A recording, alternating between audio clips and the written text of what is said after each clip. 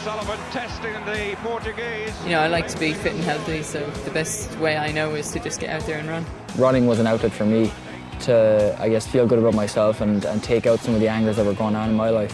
Sonia O'Sullivan is going to take the world title back to Ireland. One of the keys to maintaining your brain mass is pushing past that comfortable zone physically, exercise-wise. Eamon Coughlin on his way to a major title for the first time in his life.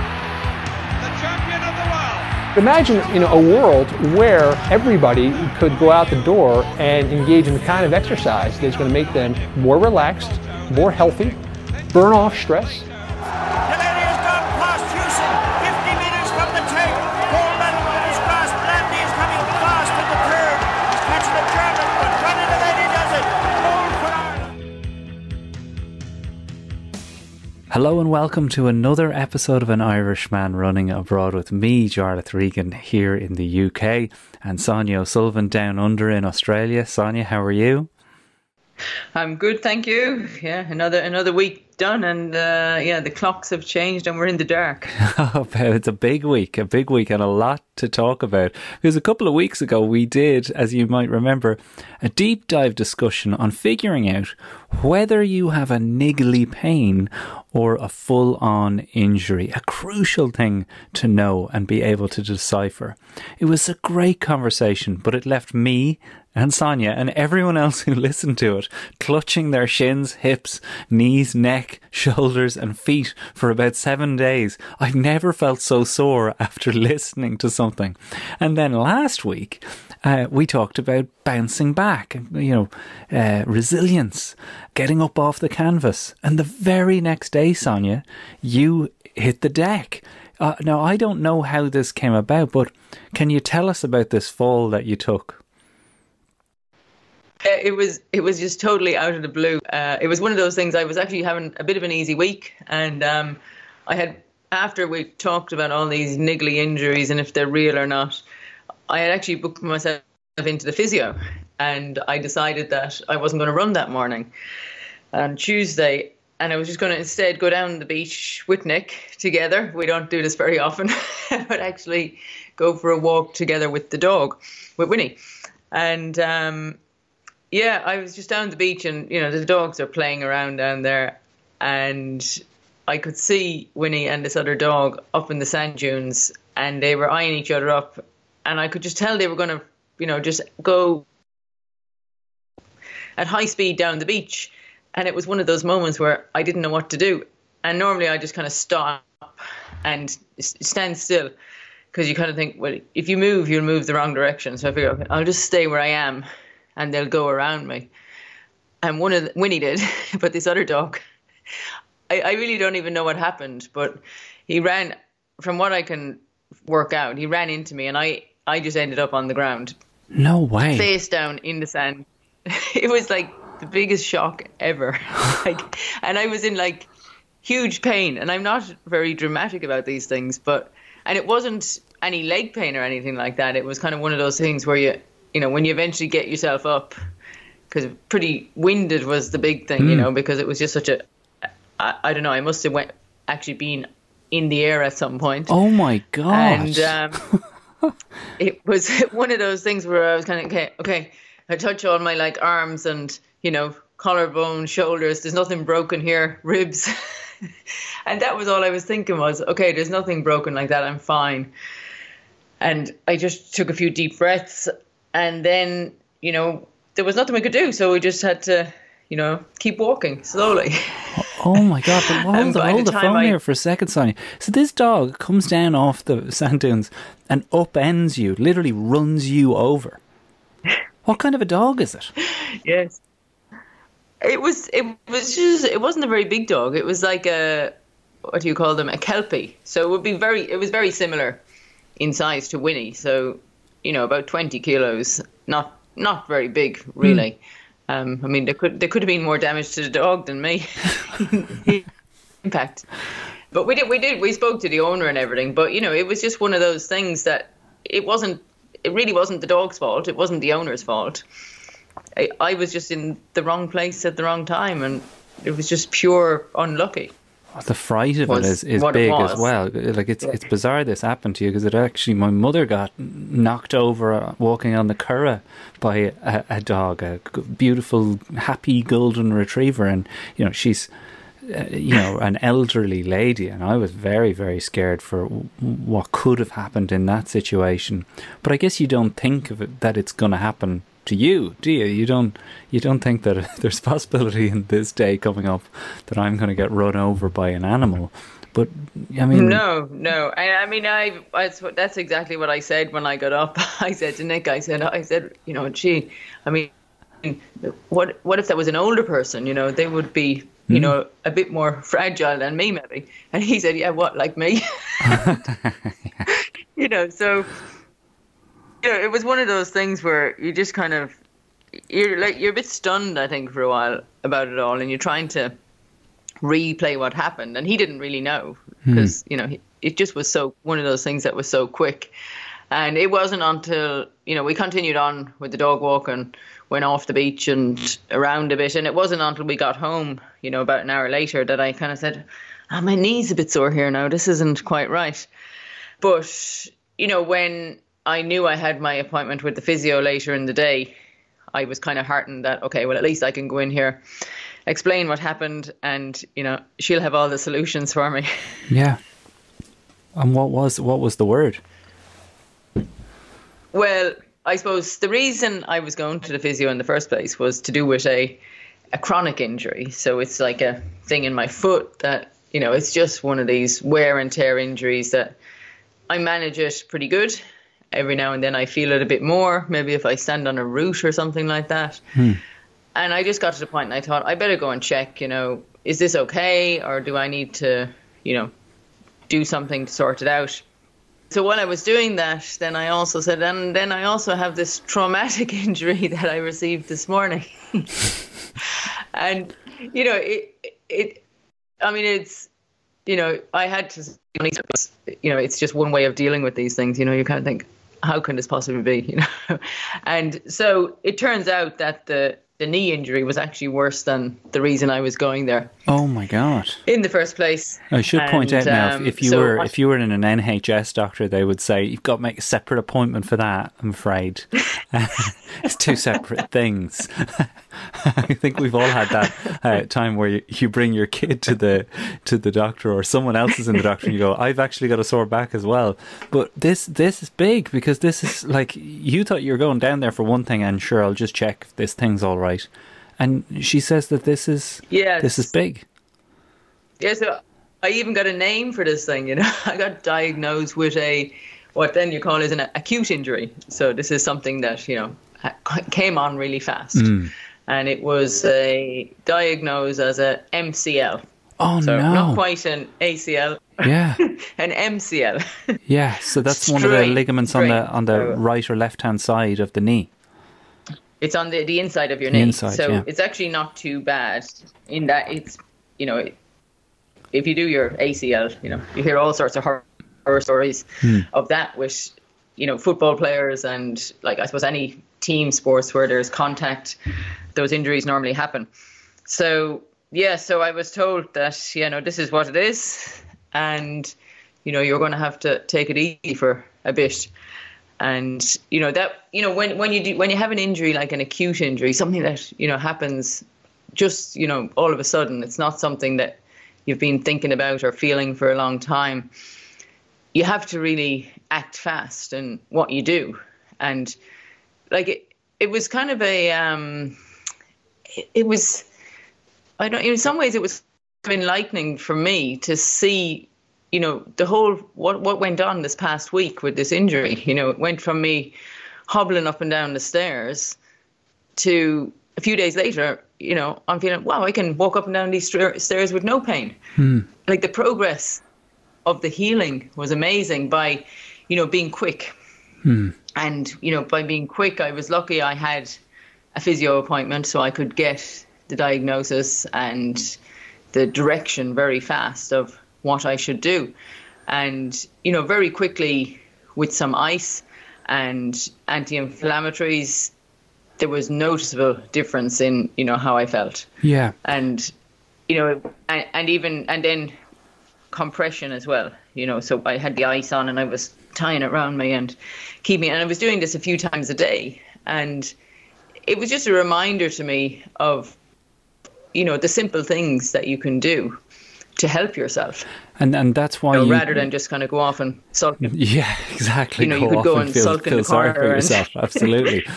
Which is one method. Which is one method of dealing with it. I know that most of us have done that the odd time. You're like, I'd rather not know what the injury is. I'd rather just be sad for a while in the knowledge that there's something wrong and I don't know what it is. And it is why you came to me and said that this is what we should do today's discussion about. And I know there's going to be tons and tons of listeners who are like, thank God for this, because after the niggly injury clinic that we did have a lot of people getting in touch saying, I'm trying to come back, that I'm through the phase of figuring out whether it's a real injury or just one of those pains that comes with running, and I'm trying to return. So this will definitely be essential listening, because it's nearly, as we said last week, failure is inevitable. So in so many ways is some form of injury at some point in your life. And having had the first-hand experience of navigating this past week, you've obviously been reminded of some of the key components in getting it right. Yeah, and, it wouldn't be very often that I would have had an injury like this, where it's so dramatic that, it stops you in your tracks, and you automatically, once you've done all the practical things that I just said there, with the rest, the ice, compression, elevation, the kind of what we read in the first aid book, then you have to kind of pretty much throw out your training plan. You have to just kind of take a step back, and you can't even consider continuing what you were doing. That's hard though, isn't it? That I mean, imagine for you that has to be hard, especially with the progress you've been making. That's a wrench for a lot of people. Yeah, it is. I think when people are going really well, and then all of a sudden it's like, okay, now I'm going to get unfit here, and I'm going to have to get myself back up to speed again. And I think that's why I wasn't very good at dealing with things like this when I was competing at the high level, because if you did have an injury that eventually caught up to me, then, and you had to stop and take a break, for a short time, I would be of the mindset that, well, if I can't do it properly, I don't want to do it at all, and instead of kind of thinking, okay, well, 5 minutes is better than no minutes, or going for a walk, or going for a cycle, or going to the gym. Just doing something is better than doing nothing. So, in many ways, it's easier for me now to do it because, like a lot of people out there, I mean, running is the easiest thing for most people to do. It's the most efficient thing we can do, and it doesn't matter the weather. It's easy to get out there, but. I was quite happy when Ellie, my physio, and she's also a marathon runner who's she's hoping to be on the Olympic team for Australia this summer. Yeah, so that was the first time I've seen her as a physio, and that was one of the reasons I wanted to see her, because she was local to me down the coast. And so it was kind of nice, I suppose, to do that and to see how she could help me. And she was very, very helpful. But one of the things she said to me was, oh, you can ride the bike, will be fine. In fact, it'll be good for you because it'll help to strengthen the muscles around your knee. And so, that was like, happiness to me was the fact that I was going to be able to ride my bike. And, when you have some soreness and it's sore walking around the place, it's such a huge relief to get on the bike. And because there's no weight bearing on the bike, you can, you don't feel any pain, and you actually feel good, and you're able to feel some bit of speed, rather than hobbling around the place and being reminded of, what's wrong with you every step that you take. But the key thing was that you can go on the bike, but, don't be out there running for hours and up hills and things like that. So it was mainly going on the bike for transport, use it for transport if you have to go somewhere just for an hour, just to get out there for a bit of fresh air. And that's exactly what I did. Very cautiously initially. I had to go coaching on the Wednesday morning, and I decided I was going to go by bike. And, you know, so then I had a destination to go to. And I can remember when I was getting on the bike and thinking, oh, what if this doesn't work here now? What if this hurts? I'll be late for training. And it was one of those things where I started off very cautiously. And I know I did because Nick happened to be on the same bike path. He told me later on that he could see me up ahead on the bike path and he was gaining on me. Which he wouldn't normally do. He said, "Were you wearing red and white socks?" And I said, "Yeah, like, where's Wally?" That was me, in my red and white socks. So it worked out fine. And then I did a similar bike ride the next day on Thursday. And I think just having, when you go to bed at night, knowing, you know, that you've got a bit of an exercise plan in your head, it allows you to kind of step away from the training plan that you had. Yes. And, you know, you just put that aside and you kind of think, okay, well, the main thing here now is to get back running as soon as I can. But I've got to really detach myself for it for a few days until I'm certain. Can I get in there, Sonia? Because I can, you know, go out there and test it. It is a gear shift that can probably throw up some insight into how you're treating yourself and talking to yourself, how the attitude you have towards your progress on things. Because like you say there, when you reference your time at the elite level, the attitude of, well, if I can't do it full on, then I'd rather not do it at all. And that kind of laser focus and all or nothing attitude, you know, we've obviously, the listeners aren't competing at that level, 99% of them aren't, but we are all in danger of having that kind of black or white attitude towards this thing. And that precipitates or permeates our life with an attitude of, you know, I guess cruelty to yourself. That like you needed to be hard on yourself at that time.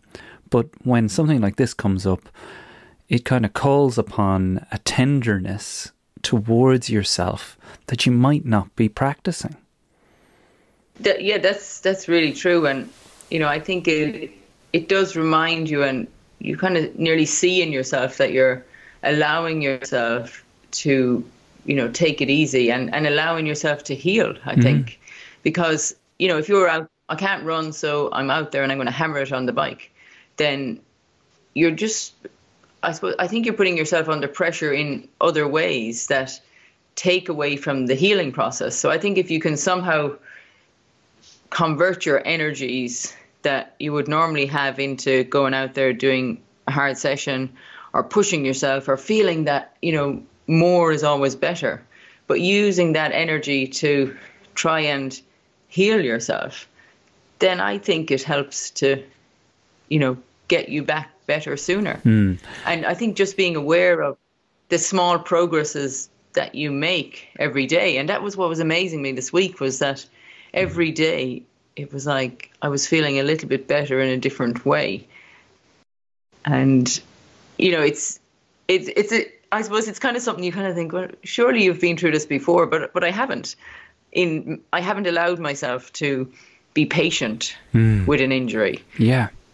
And then also I think, like we say with motivation in training, and like the feedback that you get from doing stuff gives you a positive energy to keep doing what you're doing. And I think it's the same thing with an injury, is that if you get any little bit of positive information back every day, then it gives you the motivation to believe and to have confidence that, you know, this is the right thing to do here. I've got to be patient. I've got to take my time. Yeah. And take it one step at a time. And then eventually I'll be able to get back to where I was. But, So there's not really any recommend- rush. And yeah, because I've never heard anyone say this the way you're saying it.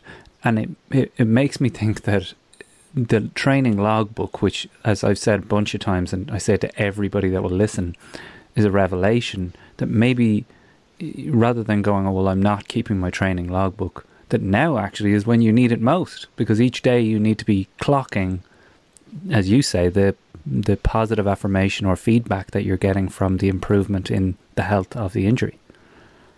Yeah, I mean, in some ways it can be a little bit of a catch-22 sometimes, because if you've filled out your training diary and it looks fantastic the past few weeks, and then all of a sudden you have these empty gaps, and you know your Strava, your kilometers for the week is 0. And, you know, you have to just not look at that, and you know, not kind of be concerned about things like that, I think. Yeah, that's a bit of OCD, and then isn't that's it? when you have to write. That's when you have to write things down. So, you know, I had these, you know, special little exercises to do for my foot to build up some strength there. So because I wasn't rushing out for a run every morning, I actually had time to do this. And this was, you know, the exercise that I was doing first thing in the morning and so I was using the time productively to do something else that, you know, in a normal time would just be an extra thing that I had to fit in. And, you know, these little exercises that you do, they can be so important, but they can also be so kind of time consuming, and they don't really give you the buzz that you get from going for a run. Yeah, 100%. But they just fill in a bit. They fill in a bit of time when you can't go for a run, and then you have to kind of write it down and say, yes, I did my exercises. Yeah, there's no buzz off curling your toes 35 times. You don't go, oh yeah, that's good. Exactly. That's exactly what I've been doing, you know, and I'm not very good at it. So it's like even worse, you know, you're kind of thinking, I'm not making any progress here at all, trying to lift my toes off the ground and keep the big one down and lift all the other ones up and leave the little other ones down and lift the big one up. Yeah, nobody posts an Instagram video of that. Goes, pumping it in the gym today, guys. Check out these toe curls. So you're trying to lift up the towel? Are you doing the towely lift thing that you taught me? Yes. I'm pulling in the towel as well, and got the spiky ball going, and a few heel raises. So luckily there's only about 6 exercises, so I can actually go through them every day. You know, it is. I think this is really going to help a lot of people, Sonia, because in the same way as we talked about mentality a couple of weeks ago, this is a mentality shift towards a nurturing mindset. Sometimes, like, I feel that being a parent helps, and I know that not everyone listening is, but oftentimes when I'm struggling to find that kindness for myself in situations like that, Tina has said to me, well, what would you tell Mikey to do in this situation? And I'm sure that everybody has a younger person in their life that they would, you know, feel empathy towards. And if you don't, well, you know, you got to maybe go and see somebody about that if you're struggling with empathy. But when she puts it that way to me, it's so funny the way you will extend kindness to someone else, but not yourself. And once you've a child in your life, you go, oh, of course, I would tell him to take a break and, you know, treat himself right and allow himself to heal. But I would struggle to do that to myself. Did becoming a parent yourself help you access a more nurturing attitude for yourself, Sonia? Not initially, no. I don't think so. I think mainly because Kira and Sophie, they were both really young and I was still competing. So I think I still was kind of pushing myself quite a lot. And I would separate things a lot. Yeah. So I would separate my time with them to my time training. So the time training, you know, I felt I had to be very efficient. I had to get as most out of it as I could in the time that I had. So I definitely was high energy in the training and would continue to push myself equally as hard. But I was able to, you know, change my mindset as soon as I walked back in the door. And I suppose the one thing it did help in some ways was that if something was bothering you, then you could easily be kind of softened by a smile, you know, or something that made you laugh. You know, would kind of distract you from something that could really get you down. Yeah. So that did help me a lot. And what about when you're looking but, at Sophie now as she trains? Are you much more like, or even when, you know, our listeners come with their issues, are you like, having lived it and been through so much of it, when you see other people and their situations, are like, I think we've asked this question in a different kind of form, that like it must still be tricky then to apply or give advice to people when you have your own kind of version of that advice for yourself. Yeah, it is very difficult. And I think it's very difficult because the way people do things now is quite different as well. The way people kind of pass on information and give out instructions to people in training environments, it's quite different than the way that I would interpret training. Like, I was always, you know, more is better, faster is better, you know. You were just always going non-stop. There was very little downtime and very little focus on the recovery things that probably have equal value as the hard training part of it. Well, it's funny you bring it up, Sonia. Yeah, I can see like how different methods have different ways of achieving success. Whereas when I was competing, I think it was like as if there was only one way. And it was like, and miles were the answer. Head down and as hard. Yeah, and then if you couldn't do it, then it was like you were stumped. You didn't have another outlet or another way of managing things. And I think, you know, there's a lot more information out there now, and there's a lot more proactive ways of dealing with injuries and setbacks that, you know, people, if something comes up, you know, of course they're not going to be happy about it, but at least they can very quickly switch to an alternative and something that's proven and known that works and will get you back. Whereas when I would do my cross training and different activities when I couldn't run, and I think that's probably something that allows me to take it more easy now, is that when I was training at a high level, if I had to do cross training, that was just so much harder than any running training, because you had to do so much more and you didn't get the same benefit from it. Yeah. It was just like you were banging your head against the wall, and I never looked forward to it. And you were totally conditioned. This week when I went out on... You were totally conditioned to believe that miles were the thing, and that this was time wasted. Yeah, and it was just about burning energy, and, you know, not gaining any weight was always a big thing if you were injured. So maintaining your weight and then somehow maintaining your fitness, but it was all non-weight bearing. So you had to put in so much more effort to get any kind of similar benefit. And because you're not weight bearing, then your muscles they're not gaining the same strength as when they're running on the road or around the track.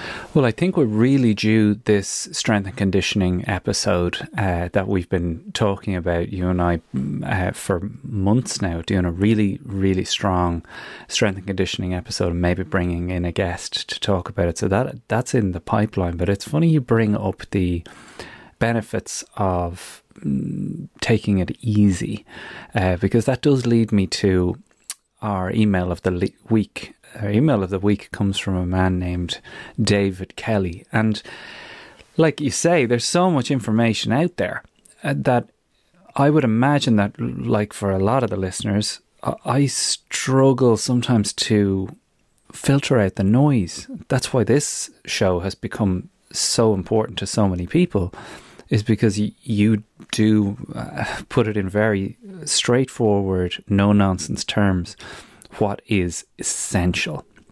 And you have said to me this thing of taking the easy runs easy.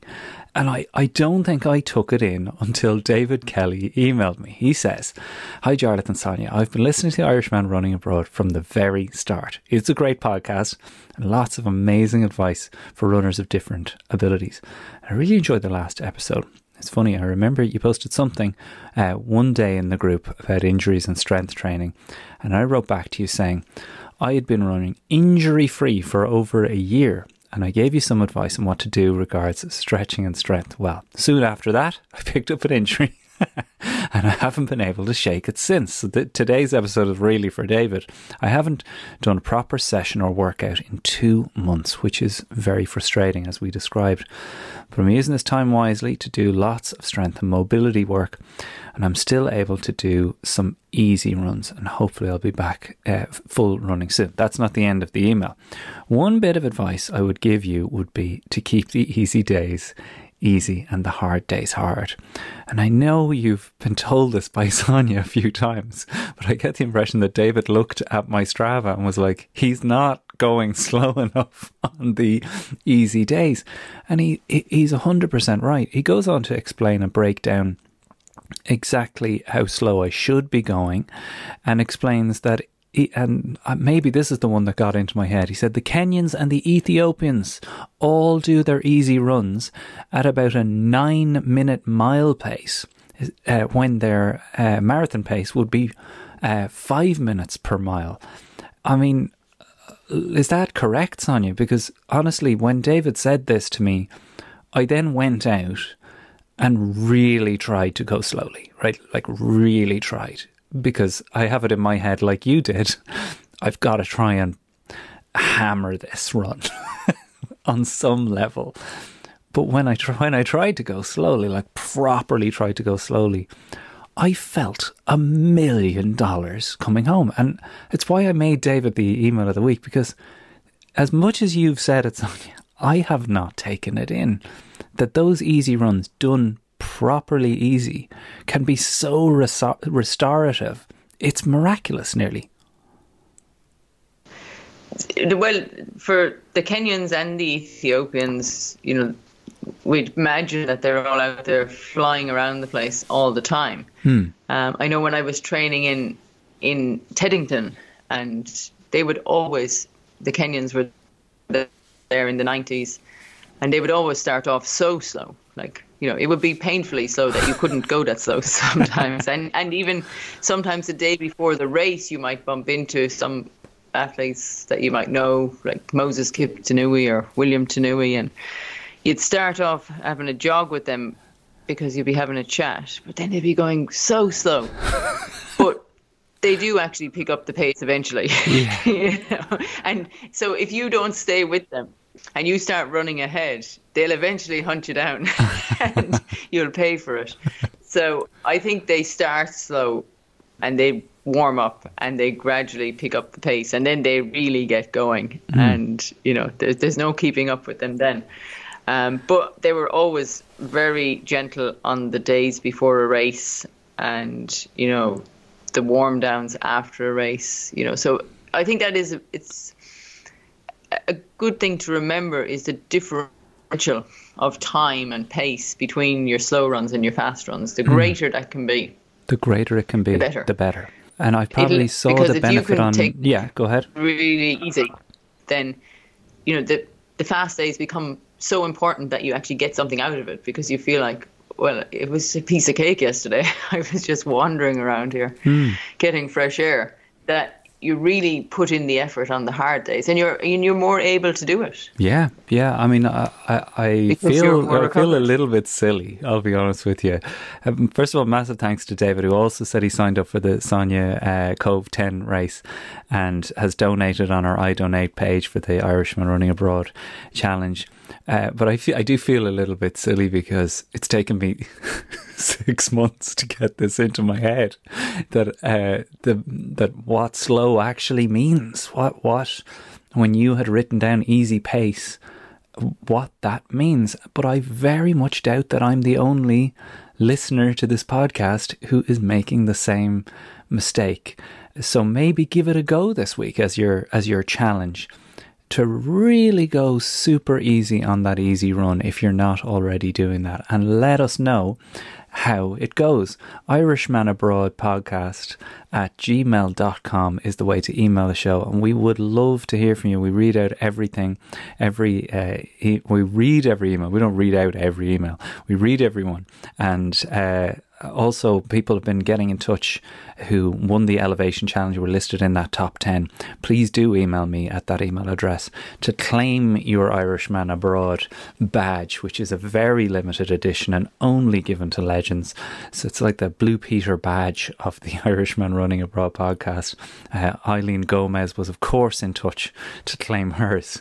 An absolute road warrior. Eileen nearly gets a shout out every week on the show, because the numbers that she puts up are still bananas to me. Just running around Gibraltar still amazes me when I'm here running around flat old St Albans and struggling up these hills.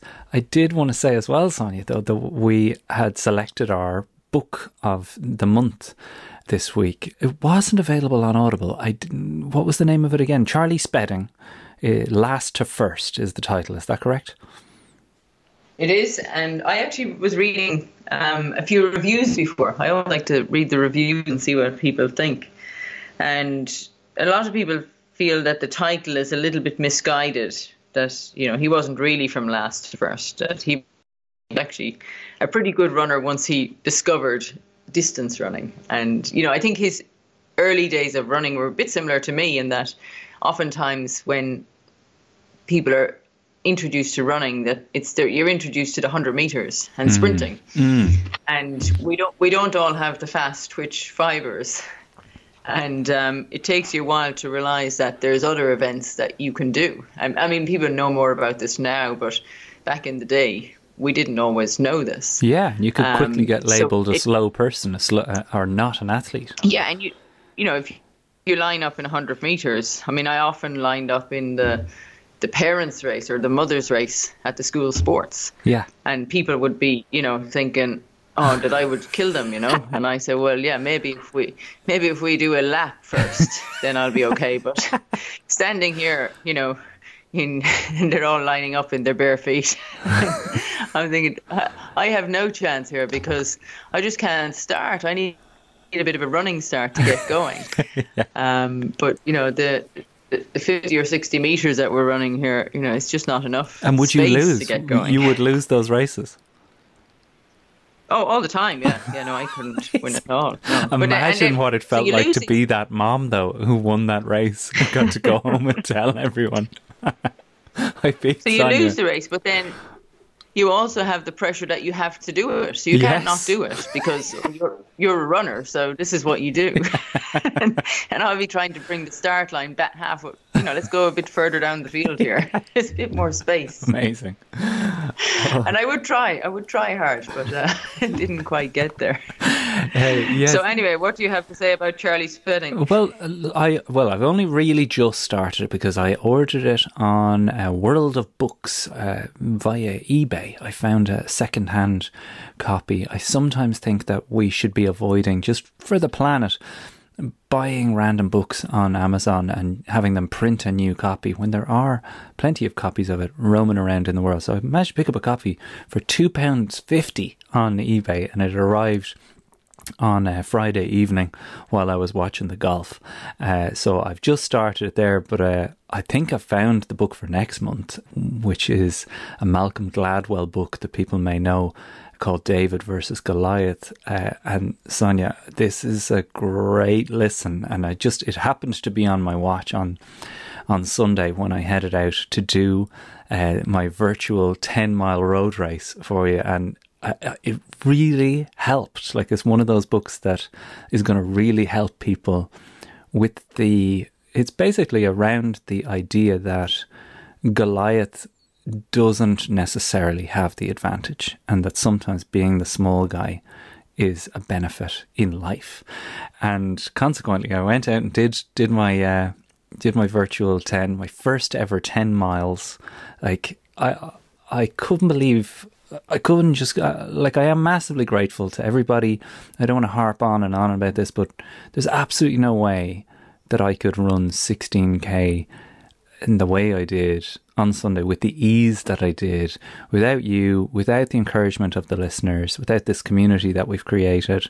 I wasn't emotional. I mean, it is just 10 miles, but at the same time, it's very special. And like you keep saying, we are all running apart, but we are all running together. And I felt that on Sunday. I could feel all the other people that were out there doing it too. You must have got inundated with messages from people doing the race. Oh, so many people, and particularly a lot of people running in Cove, and they actually took on the normal Cove route, which is fairly undulating. Yeah. And, when we've had every year when we come around to planning the race, and you get calls from people to say, oh, can you not get rid of some of the hills? There was so many people went out and they ran the hilly route, and they said, you know what, I think we've got to stick to this route for the next time because it's just the best. It's so good. And it's actually, I had Terry Murphy in Cove look up the actual amount of elevation gain while we were doing the elevation challenge. I kind of realised that there's, as hilly as the Cove 10-mile route is, it's probably not that hilly. And it was only something like 134 metres in elevation gain altogether. So I reckon there's as much downhill as there is uphill. Yeah. But there's a lovely down. I noticed there's a big run to the finish line on the route that is a downhill, which must be a great buzz coming down that hill. It's lovely, you run into the town and, in normal times you'd have people on both sides cheering, and it's just a lovely finish area because it's kind of you can have people on both sides and you're right in the centre of town. And there's a great buzz about it. So, yeah, and the weather was great again this year. So it was great to see so many people out there, and then they all managed to had a photo with my statue at the end. So it was like I was there. Because that is the finish line is at the statue in Cove. Fantastic. I mean, I hope it raised a ton of money for your chosen charity. Our chosen charity here, as always, on the Irishman Running Abroad is Jigsaw.ie, a tremendous Irish youth mental health charity that's doing just the most, like saying, you wouldn't believe the emails I get from people from the work that Jigsaw have done with kids and young teenagers struggling with different things. It could be just anxiety, not to diminish that. It could be loss. It can be much more significant self-harm issues. And Jigsaw have literally saved these young people's lives. So if you can support the Irishman Running Abroad Challenge, it's idonate.ie. Just search my name there. And you and I, Sonia, have to find our next challenge. And I think like the hair stood on the back of my neck when you said the next thing is the half marathon. I mean, I can't, I still kind of shake my head. Like Tina's still like, this is bananas that this is happening, considering, as we know from my fitness graph, exactly how unfit I was when this thing began. Do you think we do an event prior to the half marathon event? Would that be wise? Oh, absolutely. Yeah, we'll definitely have to, come back down and a bit more speed. I was looking around to see what kind of events are coming up. And in the UK, there's actually some events starting, getting going again. But a lot of them are sold out already. It's crazy. It is crazy how ready signed up. The UK is to open up right now. Today is the 12th, and the Barber's open today, and everything non-essential is opening today. It's a little bit scary, but it doesn't surprise me that those are already sold out, Sonia, because English people are so ready to open up. It is bonkers and a little overwhelming, I have to say, especially for somebody who's been as careful as we've been. So we may just have to do a virtual one, yeah? Well, I did. There'll be a few things will come up. We'll be able to find something. I did also find that the park run is due to return on June the 5th. In St. Albans. And there's one in a park near you. The park begins with V. Oh, yeah. How do you say that? That's Verulamium. I never know how to pronounce it, but it's a big Roman park area. That's the one. And so I'll get on to that. Yeah, so this past weekend they actually had the junior park run was down there. And that How Mikey, do you know he might more get down about my town than I do? How is this happening? I'm such a shut-in, just in my room recording podcasts. Sonia's keeping up on the local. You're part of the road WhatsApp group now. I mean, it's ridiculous. You're enlisting Mikey in runs that I don't know about. It was great to see the Junior Park Run come back in the UK this past weekend, and they have Junior Park Run in Ireland as well. And people would be very keen to get it back. I know there's one in Cove, and my dad is a big volunteer up there. He loves to go and help out every Sunday morning, and so hopefully they'll get back in Ireland as well. But the Junior Park Run is just 2 kilometres, and there's one of those in your local park every Sunday at 9 a.m, I believe. So if Mikey is feeling motivated to show you up, he might go down there and do a 2K one day. Yeah, no, let's be honest. Give Mikey his due, and all these kids that have been locked down, they are reluctant to do stuff, I find. And while he is up for it, I think that I am going to need to go, look, you've been enlisted, say that this is happening, whether you like it or not. You do have to register, though, that's correct. You've got to sign them up. And is there a fee? No, it's free to sign up. And I think you should do this week. I reckon you should sign up for Park Run yourself this week. Okay. And print off your barcode. And if you have a laminating machine, it would be ideal to laminate it, because then it will keep in one piece when it's in your pocket when you're running around. Love it. And then you'll have it ready to go for June the 5th. Okay, right. So check that out. And even it's amazing to look at the map. If you look at the map of the UK, the amount of park runs is unbelievable. Like, I had to really zoom in and move around to try and find where the closest one to St. Albans was. They are mad for the park runs. They're mad for routine. They just love, they definitely love putting the towels out on the loungers and, getting things booked up nice and early. So we're all organised for the summer. They love that feeling. And I think you've definitely know that you've been in England long enough when you start to think the same way. I've started to make my plans for returning to Ireland in July 22nd. So my hope is that at some point in August or late July, to try and, touch wood, gather some listeners together to do something together. Wouldn't that be amazing? And would there be any chance of the GOAT, Sonia O'Sullivan, being there? That would be fantastic. I would love to be a part of that, and I hope to be. I'm working on a few travel plans myself that we'll have to get to sometime, but they will hopefully eventually end up in the UK on the way to Ireland.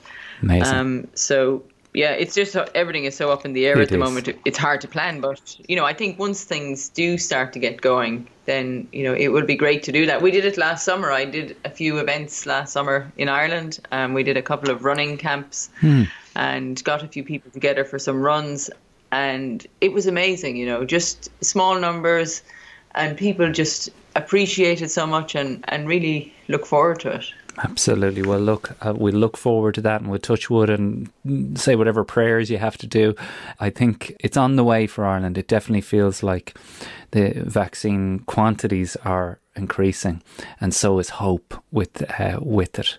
Massive thanks to you, Sonia, as always. I'll chat to you now about my running plan. That's what we usually do, is have a quick chat about my plan for the week, and I'll always post it in the Strava group if you haven't joined it already. I don't know why. I mean, maybe you're the kind of person that's like, I don't want to be in that group, but it is very non-competitive and it's so supportive. It's definitely one of the reasons why I've gotten this far along the challenge. Strava.com/clubs/Irishman Abroad. Brian Connolly is on production as always, and Tina and Mikey make it all possible, and we'll talk to you next week. I look forward to it next week. Have a great week.